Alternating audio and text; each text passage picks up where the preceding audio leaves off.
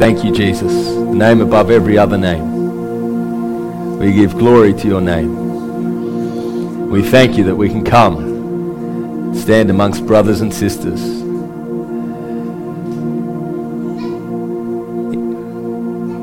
With our family to glorify you tonight. When you taught us to pray, you said, our Father, not my Father, our Father. And we come together tonight, Lord, as one, as a family, united, to pour out our praise, our love, our admiration, our awe, our honor, our love, our thankfulness, our gratitude. We love you, Jesus. We love you. We thank you for what you're doing in this place, what you're doing in our midst, what you're doing in us. And we thank you there's so much more. There's so much more. We humble ourselves in your presence tonight to receive what you have for us. We thank you, Holy Spirit, this meeting is yours. We give you glory. And everyone said, Amen. Let's give Jesus a hand. Amen. Amen. Awesome. Welcome, everyone. How are we? We good? Two of you are good. Anyone else good? Give us a wave if you're good. That's good. That's better. Awesome. Anyone who didn't raise their hand, come forward for prayer afterwards. All right. Kids have gone upstairs, so they'll be looked after up there. But if you're new here, we do have a kids program for kids age 4 and up upstairs, so feel free to go up there and the team will meet you. But don't forget to just collect your kids as soon as the service ends so that the team up there can be relieved. But welcome. All right. So Jesus talks a lot about the heart. Would you agree? Thanks, bro. Whose water is it? Oh. He speaks about the heart, right? He's really focused on the heart. Because man judges on the outside appearance, but God judges the heart. Proverbs says, guard your heart above all things, because from it flow the issues of life. Other translations say, guard your heart with all diligence, because everything you do in life comes from your heart. That's a pretty profound statement to say, guard your heart above all else. Above everything else, guard your heart. Guard it more than your family, guard it more than your finances, guard it more than your garden, guard it more than your pet dog, guard it more than your work, guard it more than your guard it more than anything. Guard your heart above everything, because everything you do comes from that place. And that's why Jesus was so focused on it. Who knows, and people say this all the time, if you want to know what the person was about, look at their final words, look at their last words. And it's been said about Jesus as well. And, we're all familiar with Jesus' last words to his disciples. And, Matthew has a version, Luke has a different version, but I'll read the one in Luke. And he says, go into all the world and preach the gospel to every creature. He who believes and is baptized. This is Luke, was it 24? I don't have the chapter here. I think it's 24 verse 15. Mark 16? I'll just read it. I didn't write it down here. Go into all the world and preach the gospel to every creature. He who believes and is baptized will be saved, but he who does not believe will be condemned. And these signs will follow those who believe. In my name they will cast out demons, they will speak with new tongues, they will take up serpents, and if they drink anything deadly, it will by no means hurt them. They will lay hands on the sick and they will recover. Who's familiar with those words? I think we all are. It's the Great Commission. We've all heard of that. Have we all heard of the Great Rebuke? Because there's the Great Commission. And I was reading this the other day, and it's like just before the Great Commission, there's a Great Rebuke. And it shocked me, because I thought, this is the Great Commission. Jesus has risen from the dead. You know, this is celebration time, party time, mission time.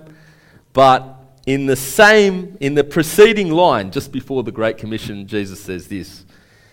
It says, later he appeared to the 11 as they sat at the table, and he rebuked their unbelief and hardness of heart, because they did not believe those who had seen him after he had risen. It's pretty crazy. You got the Great Rebuke just before the Great Commission. And I was like, why is that there? Why is there this great rebuke just before this great commissioning?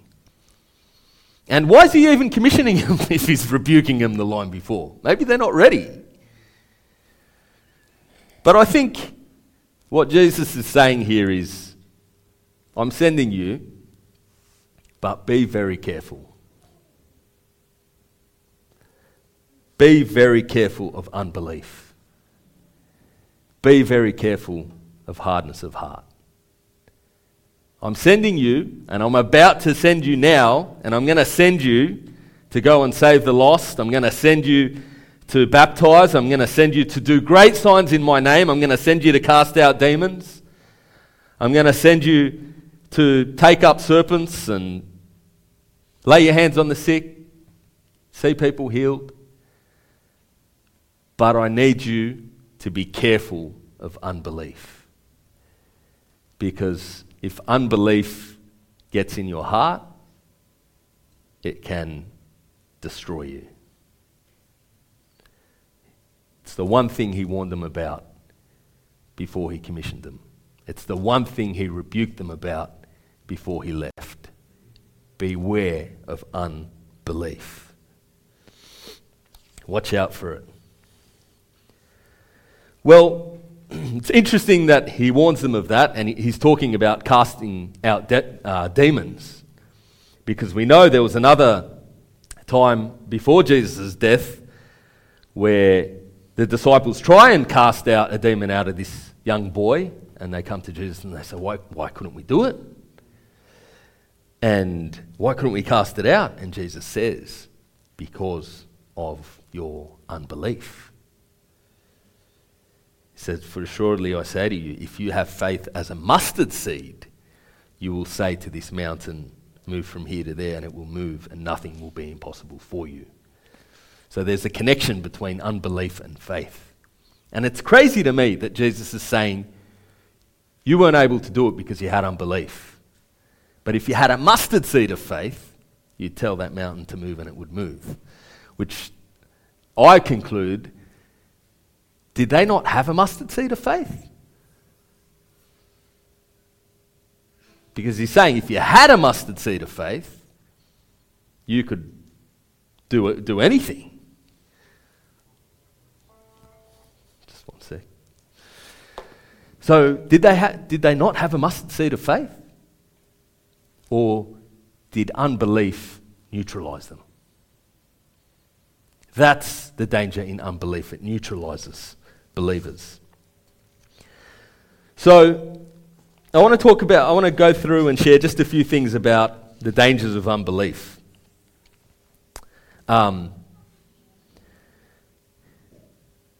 Matthew chapter 13, verse 58, Jesus is in Nazareth, and it says he couldn't do many works there because of their unbelief. That's Matthew chapter 13, verse 58. he couldn't do many works there because of their unbelief. We know what happened there. Jesus is amongst his family. They say, isn't this Jesus, Joseph's son? And it says, and Jesus says, a prophet is not without honor except in his own hometown. And then it says he did not do many works there because of their unbelief. And it's interesting what unbelief does, because it's self-enforcing. So they believed that he couldn't do, or he wasn't God. He wasn't who he said he was. And so the fruit of their belief was that Jesus couldn't do anything. So what they actually believed, or their unbelief, actually resulted in them not being able to see Jesus do anything. And it reinforced their unbelief. Because they would have walked out of that place going, see, I told you he wasn't anything special. He couldn't do anything here. And so the danger of unbelief is that it reinforces itself. That's one danger. But it's corrosive. It's interesting, Jesus, in that very same chapter, a few verses down, he says, and I believe he's talking about unbelief here. He says, hearing, you will not hear, and shall not understand. Seeing, you will see, and not perceive. For the hearts of this people have grown dull. Their eyes are hard of hearing, and their eyes have closed, lest they shall see with their eyes and hear with their ears, lest they should understand with their hearts and turn, so that I should heal them. It's interesting. He says he couldn't do any works there. He couldn't heal there because of their unbelief. And there he's saying, lest they should understand with their hearts and turn, so that I should heal them. And so we see the effect of unbelief there. Can't see, they're blind, they've grown dull, they're hard of hearing, their eyes have closed. They can't understand with their hearts, and they can't get healed.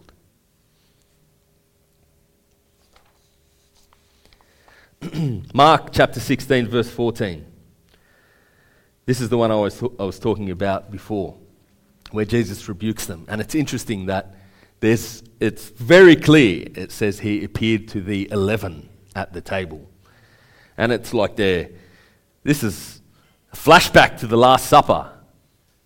Only Judas is missing this time. Obviously, Jesus died and risen. Judas has committed suicide. But it's interesting, he's saying that it's the 11 there. And they were probably sitting around the table, a bit smug, thinking, I wasn't Judas. Poor old Judas. He had a bit of unbelief. But Jesus rebukes them. And he says, be careful. Watch out.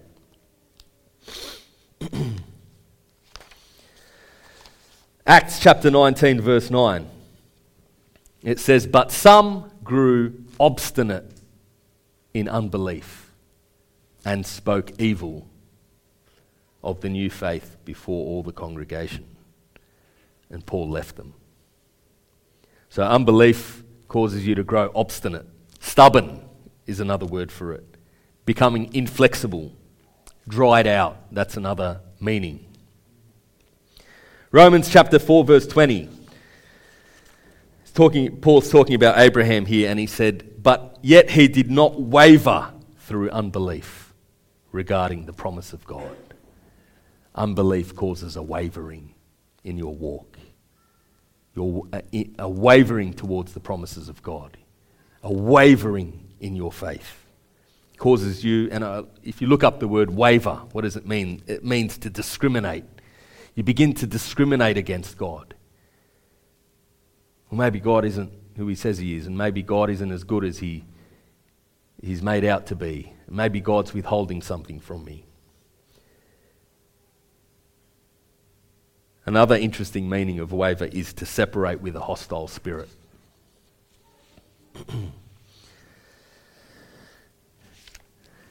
Hebrews chapter 3, verse 12. This is scary one. He says, "Take heed, brethren, lest there be any of you with an evil heart of unbelief in departing from the living God." He says, an evil heart of unbelief. Unbelief is an evil heart. Hebrews chapter 3, verse 19, a few lines down, he says, "So we see they could not enter in because of unbelief." So that unbelief stopped the Israelites from entering the promised land, entering the rest.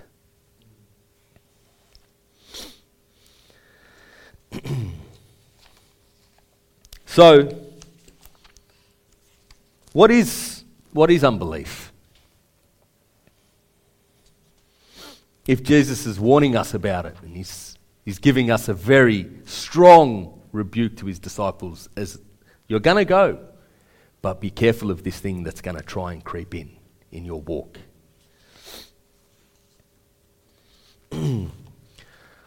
Your heart. I've got a folder here, and it's called My Heart. I've put a title on the front of it.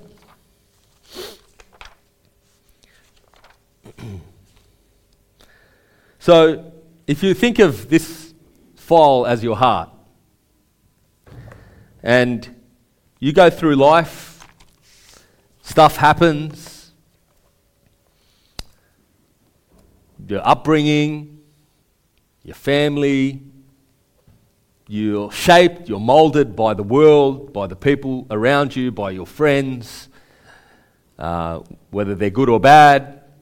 You're molded and shaped by what you see and what you hear, movies you've watched, social media, music, experiences, whatever they might be. You're shaped by your feelings. You're shaped by how you've perceived things. And it's like your heart begins to just collect beliefs, all sorts of different beliefs. Some of them good, a lot of them evil. And that's why that proverb says, "Guard your heart, because from it flows the issues of life."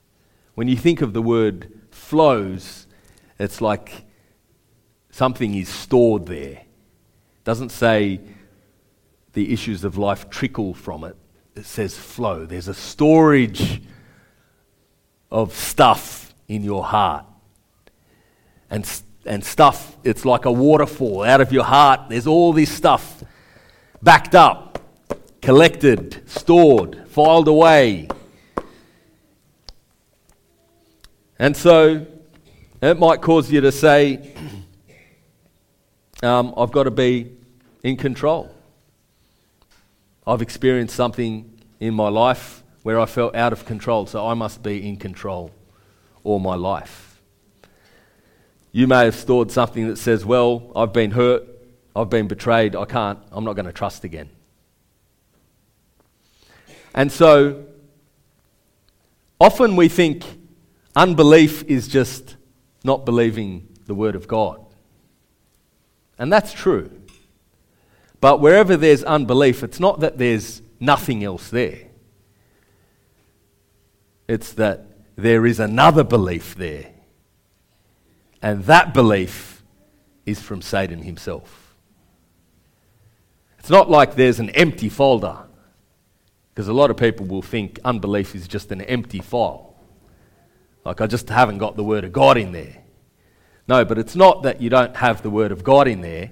It's that you don't have the Word of God in there, but there's a lot of other stuff there that is contrary to the Word of God. And the enemy's crafty. He knows the reason why you went through all that stuff in your life is because he's trying to store all this stuff in your heart, because if he can store all this stuff in your heart, he can keep you bound and he can keep you away from Christ. That's all he wants. So he's got his assignments and his schemes. Happens through people, happens through life.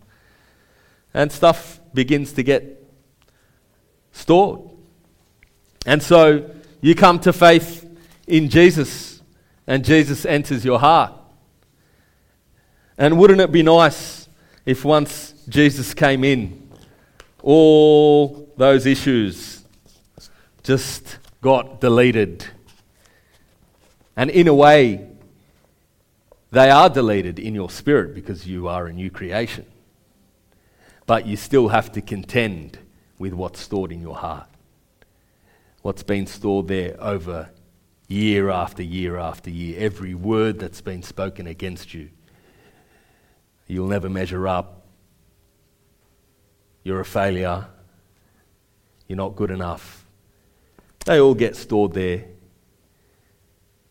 And it's like when you begin to take one step forward, the enemy comes and reminds you of what's in your heart. And a lot of those things you've stored in your heart as a defense mechanism. So the first one here I've got, I must be in control. If you've lived and had an experience, or you've had an upbringing where it was chaotic or out of control, you might form that belief that I've got to control everything so I can stay safe. I'm at peace when I'm in control of everything. So what's Jesus saying?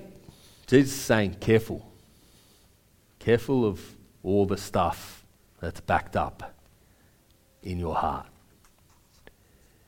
Because what you do will come from here.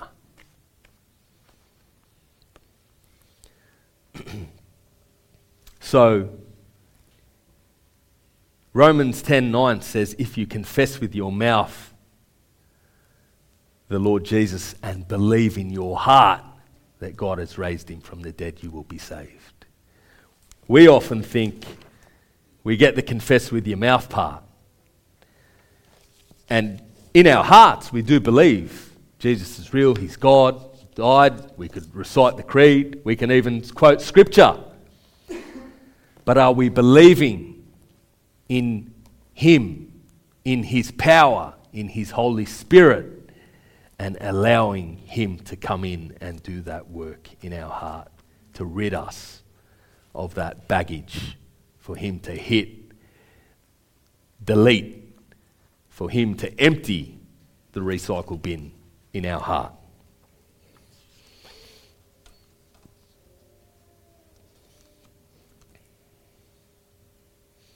Luke chapter 6 verse 45 says, a good man out of the treasure of his heart brings forth good, and an evil man out of the evil treasure of his heart brings forth evil. For out of the abundance of the heart, the mouth speaks.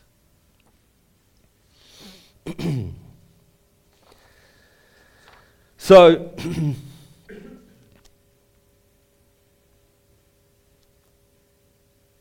the greatest question I think you can ask yourself when you sit down to pray, because we know Jesus said, when they said, why couldn't we get this demon out? And he says, because of your unbelief.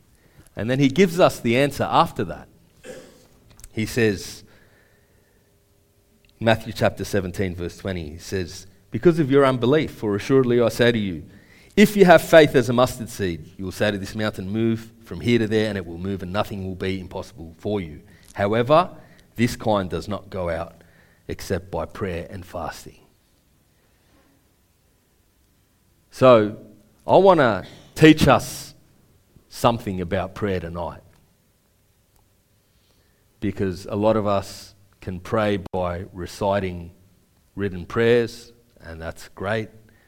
A lot of us can sit there and talk to God about what's going on in our life and ask him for things, and that's all good. But one of the greatest things you can ask yourself in prayer is, what am I believing right now? If you want to identify the unbelief in your heart, ask yourself the question in the presence of God, God, what am I believing right now? And I guarantee you, if you go into the presence of God with that question and actually sit there and search your heart and see what it is you're truly believing in that moment and be honest in front of God, you will find yourself being transformed in the presence of God. Because I can sit there, I can go into the presence of God fearful, right? And I can say, I can pull out the scripture and say, I'm anxious for nothing, I'm anxious for nothing, I'm anxious for nothing. And I could walk the whole city saying I'm anxious for nothing. And there's power in the scripture, don't get me wrong. But there's something much deeper than just declaring the word. The Holy Spirit is our counselor. So if I feel fear coming to attack me, I will go in to the presence of God with a notepad and with a pen, and I'll say, I'm going to diagnose my unbelief. Lord, help me diagnose my unbelief right now. And I will start listing, what am I afraid of? So I gave an example to a couple of the guys. Just this week I got a massive bill from some very kind organisation that I wasn't expecting. And this fear just like gripped me. And I said, hang on a sec. I sat down. I said, what am I afraid of here? I didn't jump to scripture saying, the Lord shall provide all my needs in Jesus Christ. And I'm not saying there's anything wrong with that. But God's provision wasn't the issue. The fear in my heart was the issue. Lord, I'm going to sit here with you and I want you to show me exactly what's going on in my heart. I'm afraid that I'm not going to have enough. I'm afraid that I'm going to fail. I'm afraid that if I fail, people are going to look at me different. I'm afraid that if I have to pay this, I'm going to have to forego something else. And I started listing all the fears, but being very, very specific. And saying, Lord, now show me where this fear came from. Because He's the counselor. And I don't know if anyone has ever done counseling in the flesh before. But what they tend to do is take you back into your past and show you where that thought, where that belief, where that feeling actually started from. I often share, sharing my testimony, I talk about how one area of unbelief set me on a path to absolute destruction, all those things I mentioned before. And I saw a man hurt a woman when I was a child. And I thought, wow, men, this is the belief that crept into my heart. Men hurt women. It's bad to be a man. I don't want to be a man. And that sent me down a path of absolute destruction. Thank God, God brought me out of it. I don't need to get into the details. But one small belief that is contrary to the Word of God can wreak havoc. And there are so many of them. But the important thing to do is to sit in the presence of God and let Him diagnose it for you. And when you do that, you'll come out refreshed, you'll come out changed, you'll come out transformed, you'll come out empowered. Because the other thing, when you can actually say to God, God, this is truly what I'm feeling right now. I do it to God, earlier in my journey, I just found being honest with God was the best thing you could be. Lord, I'm coming in, I'm honest with you, I don't want to be here today. I feel like I'm going to sit here and nothing is going to happen. And I feel like I'm going to leave here just as stuck as I entered. But it's being honest with God. It's actually confessing who you truly are in front of him. And when you are honest, when you confess your sins, he is righteous and just and will cleanse you of all unrighteousness. So, prayer and being in the presence of God looks like this. It's like, okay, I must be in control for whatever reason. Lord, show me where this came from. Take me back into my past. And he will. The Holy Spirit will show you exactly where it came from. He'll give you wisdom. He'll give you clarity. So that what I'm doing in prayer is taking this out of the file of my heart and putting his truth in. I can trust God. One says I must be in control. One says I can relinquish control. I can trust God. All my life I've felt like I need to just keep an eye on everything. Make sure everything's in order, everything's in line. Because if things get out of hand, I'm not going to be safe. No. That could have come from you seeing it in someone. Seeing it in your mother or your father. That's how they operated and you've absorbed it. Say, God, I saw that in my family member. That's where I got it from. And just because I saw it in them, I don't want it to be in me, because I can see how it's affecting me, and I can see that I'm lacking trust. Then the truth of God comes, and you can actually begin to replace those unbeliefs with true beliefs that line up with the Word of God. This one's a big one. I'll be happy when. How many of us have that belief in our heart? I'll be happy when I'm married. I'll be happy when I've got a certain amount in my bank account. I'll be happy when my mortgage is paid off. I'll be happy when I'm married. I'll be happy when I'm healed. Sit with God. Say, Lord, I have this thing in my heart where I feel like unless this thing happens, I'm disappointed in you. Or my life's on hold until this happens. Lord, I want to confess this. There's that frustration there. And I don't want that in me, Lord. And thank you by your grace. I'm confessing it to you right now. Because the truth is, I have everything in you, Lord. The truth is, I'm content in Christ. I'm content in everything you've done for me.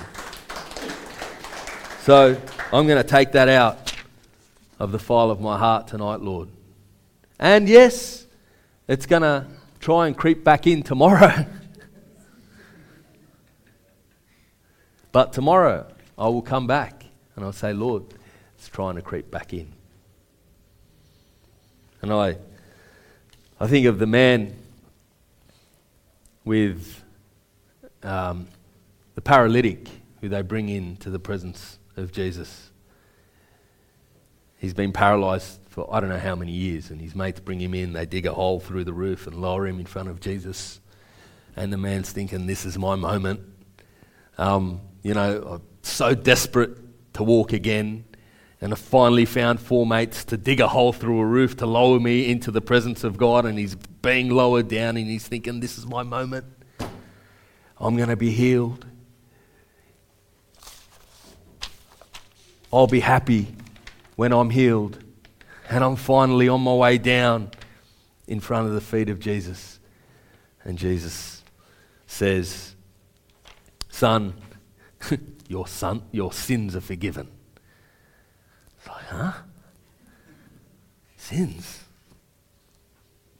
My legs. Wrong frequency. I need my legs healed. I don't need my sins forgiven. I mean, thank you, but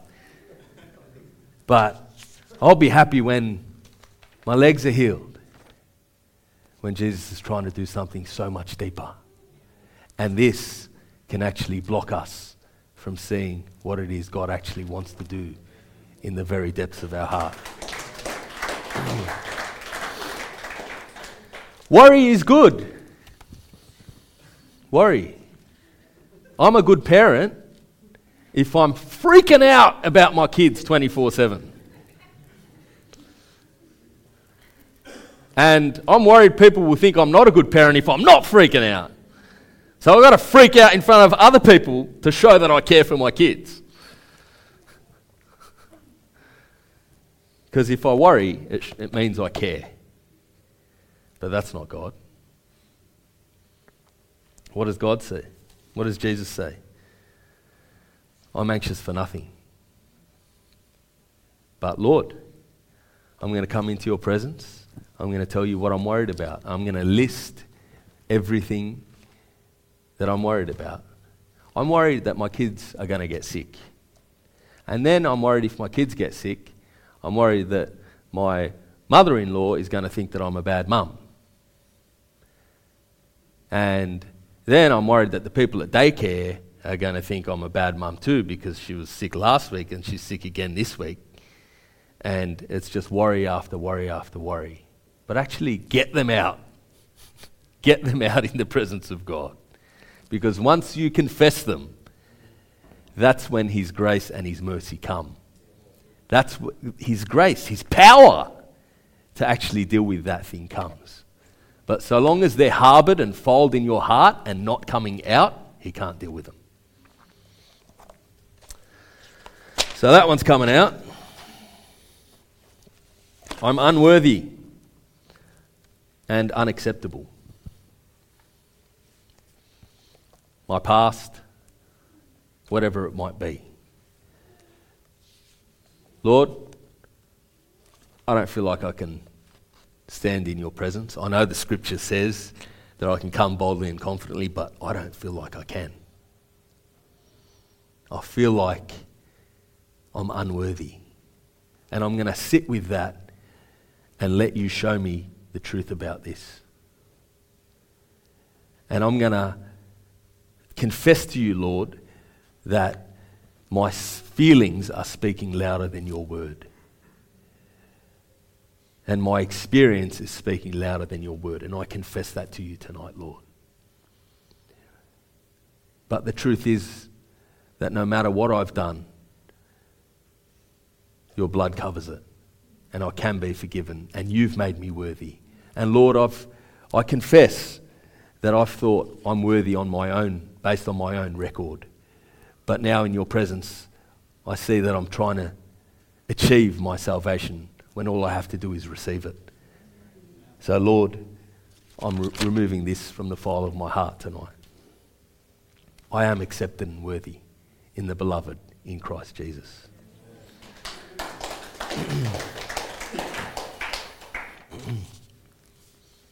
I'm alone.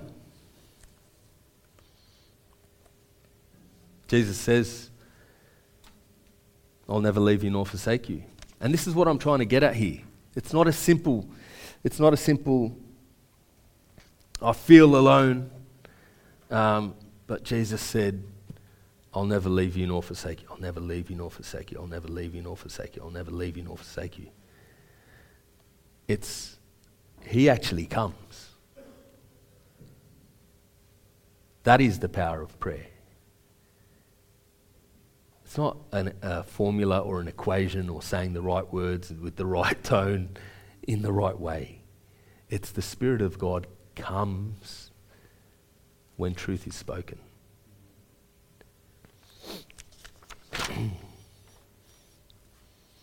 I'm depressed.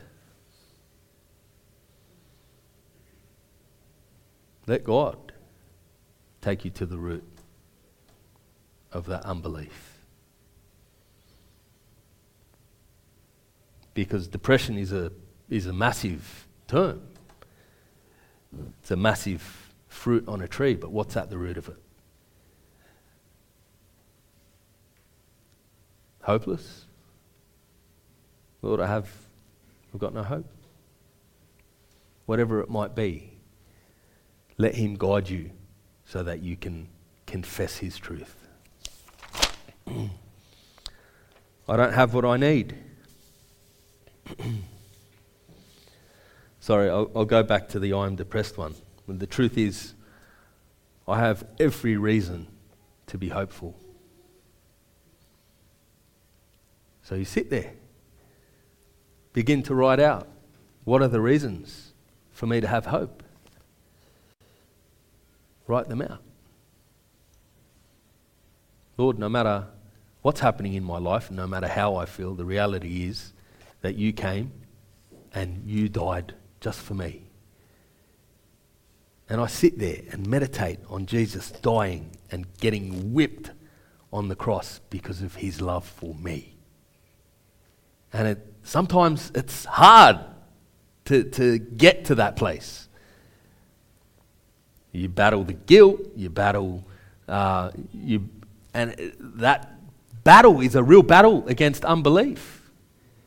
And you know, because when you sit there and try to do it, you know what it's like. You know what you have to fight through to break through into that place of truth. Do we all know what I'm talking about?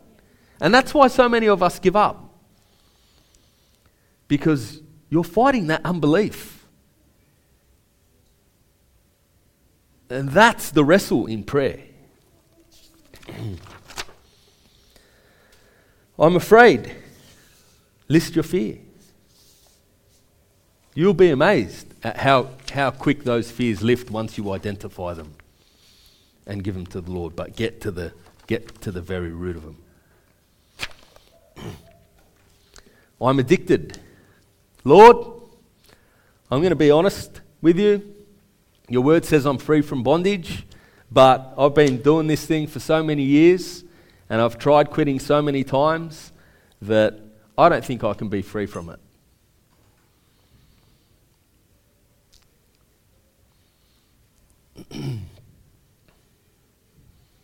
And I've got mates in the same boat and they can't get free from it, so I don't think there's any hope for me here, Lord. Be honest. Lord, and I don't think, if you were going to heal me of it, if you were going to set me free from it, it would have happened by now. So maybe this is just my lot in life.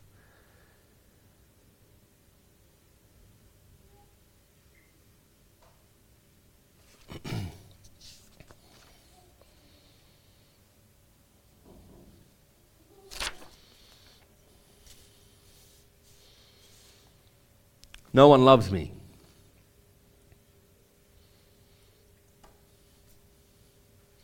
Truth is, I'm precious to God. Sit there until that becomes true.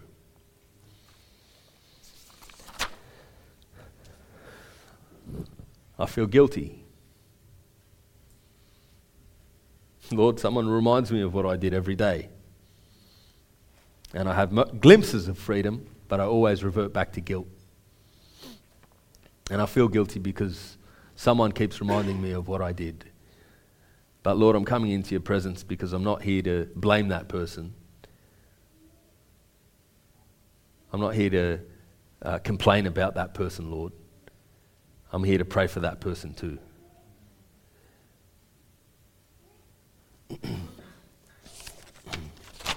Truth is, I'm forgiven and blameless.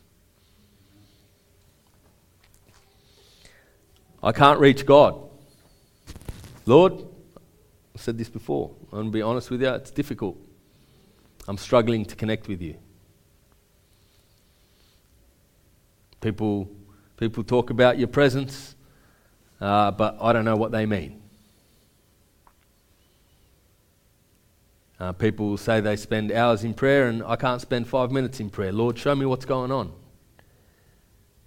I'll be honest with you, Lord.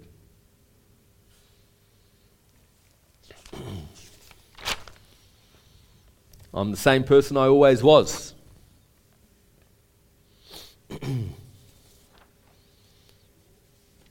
No, you're not. You've been crucified with Christ. Yeah, but I feel like the same person. And in my head, I know that I've been crucified with Christ, but I don't feel it in my heart. It's in that place where your feelings catch up with the truth.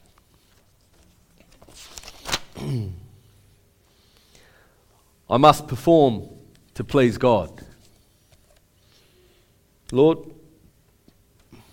I feel like I've got to do something for you. Why do I feel that way, Lord?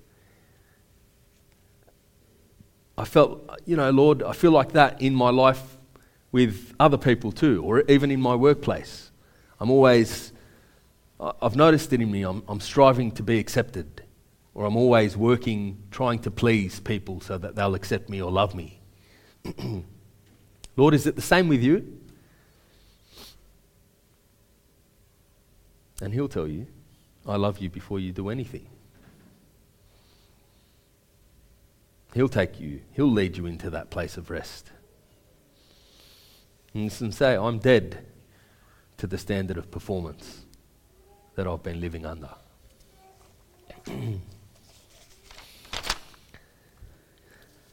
I'm afraid of death. I'm assured of heaven.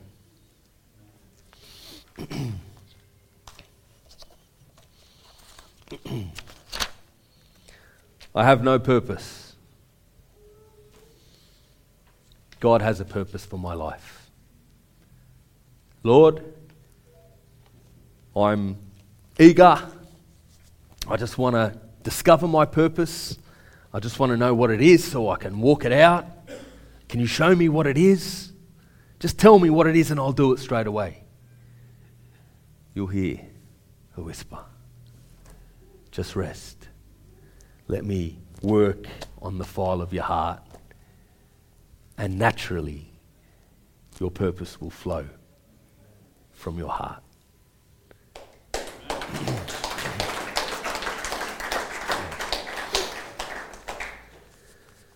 So he says, this one doesn't come out. This one isn't, excuse me. This one's not coming out because of your unbelief.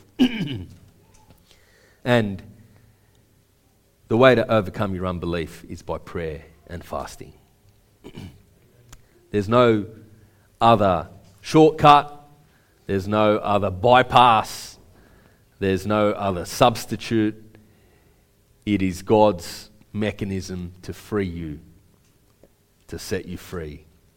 And that's in his presence. And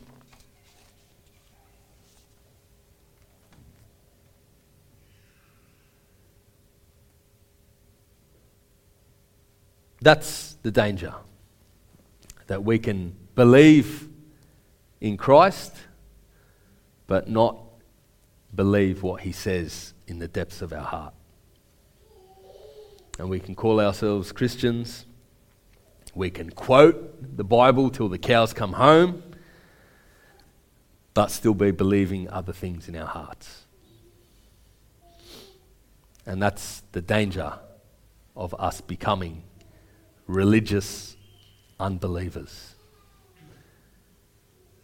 where you know what to say, you know where to turn up, you've been a believer for 10 years, 20 years, but the file of your heart still has all the old baggage. And the good news is that Christ came to set us free from all of that. That we don't have to live with that anymore. But sitting in his presence saying, Lord, take away this fear. He can do that. Because God is able. But often he wants to take you deep, deep, deep, deep, deep into that fear, because there's hundreds of other traumas, hundreds of other fears, hundreds of other things connected to it that he wants to uproot at the same time as well. It's not as simple as, Lord, take away this fear. And that's why when I talk about my journey. It wasn't as simple as, Lord, take away this same-sex attraction, even though that was my prayer for such a long time. It was, Lord, I see now there's rejection. Lord, I see now I rejected my own masculinity. Lord, I see now there are all these fears. Let's go. Let's go, Lord. Take me in. I want to uproot it all. I want to partner with the Holy Spirit to uproot it all. I don't want one bit of it left in me. And it's actually an exciting process, you know.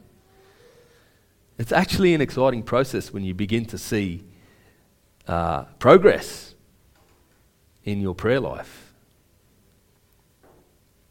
because it makes you hungry for more. And God is faithful to give you more. So I'll leave you with that one. The best question you can ask is, next time you're in a rut, next time something's surfacing, what am I believing right now? What am I believing right now? Because you'll find that there's a root of unbelief there. And the Holy Spirit wants to uproot it so that you are walking out the Great Commission rather than the Great Rebuke. Amen? Amen. Let's pray.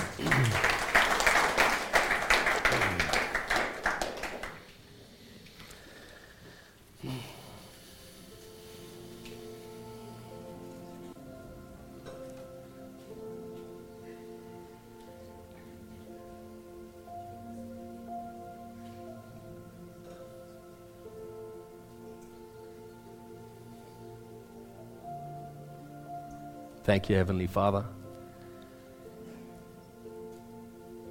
that you are a good Father. And you're the one who fathers us on our journey. Thank you, Holy Spirit, for your wisdom, for your counsel, that you guide us into all truth. And we ask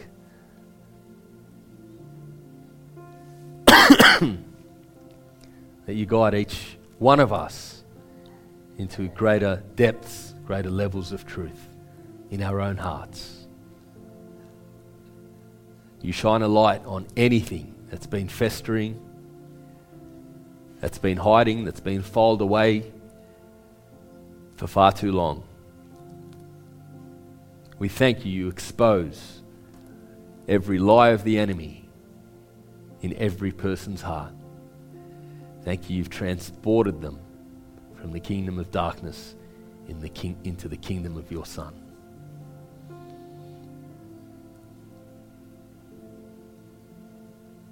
Thank you for freedom, Lord. Thank you for your grace, that it is your empowerment for us to be transformed by your word and by your Spirit. Because grace without transformation is perversion. We thank you for your process, Lord. And we thank you that your Holy Spirit is gentle with us.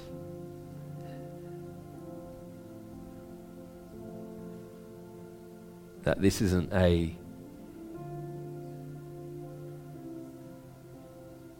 violent, reckless process. I thank you that this is a very tender process you take us on, Lord. And you uproot all pain, all misery, all hopelessness, all fear, all doubt, all resignation,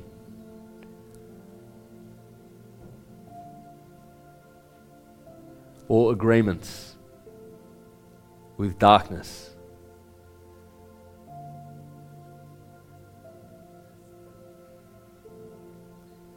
Every curse that's been spoken is broken. Thank you, Jesus. We love you, Lord.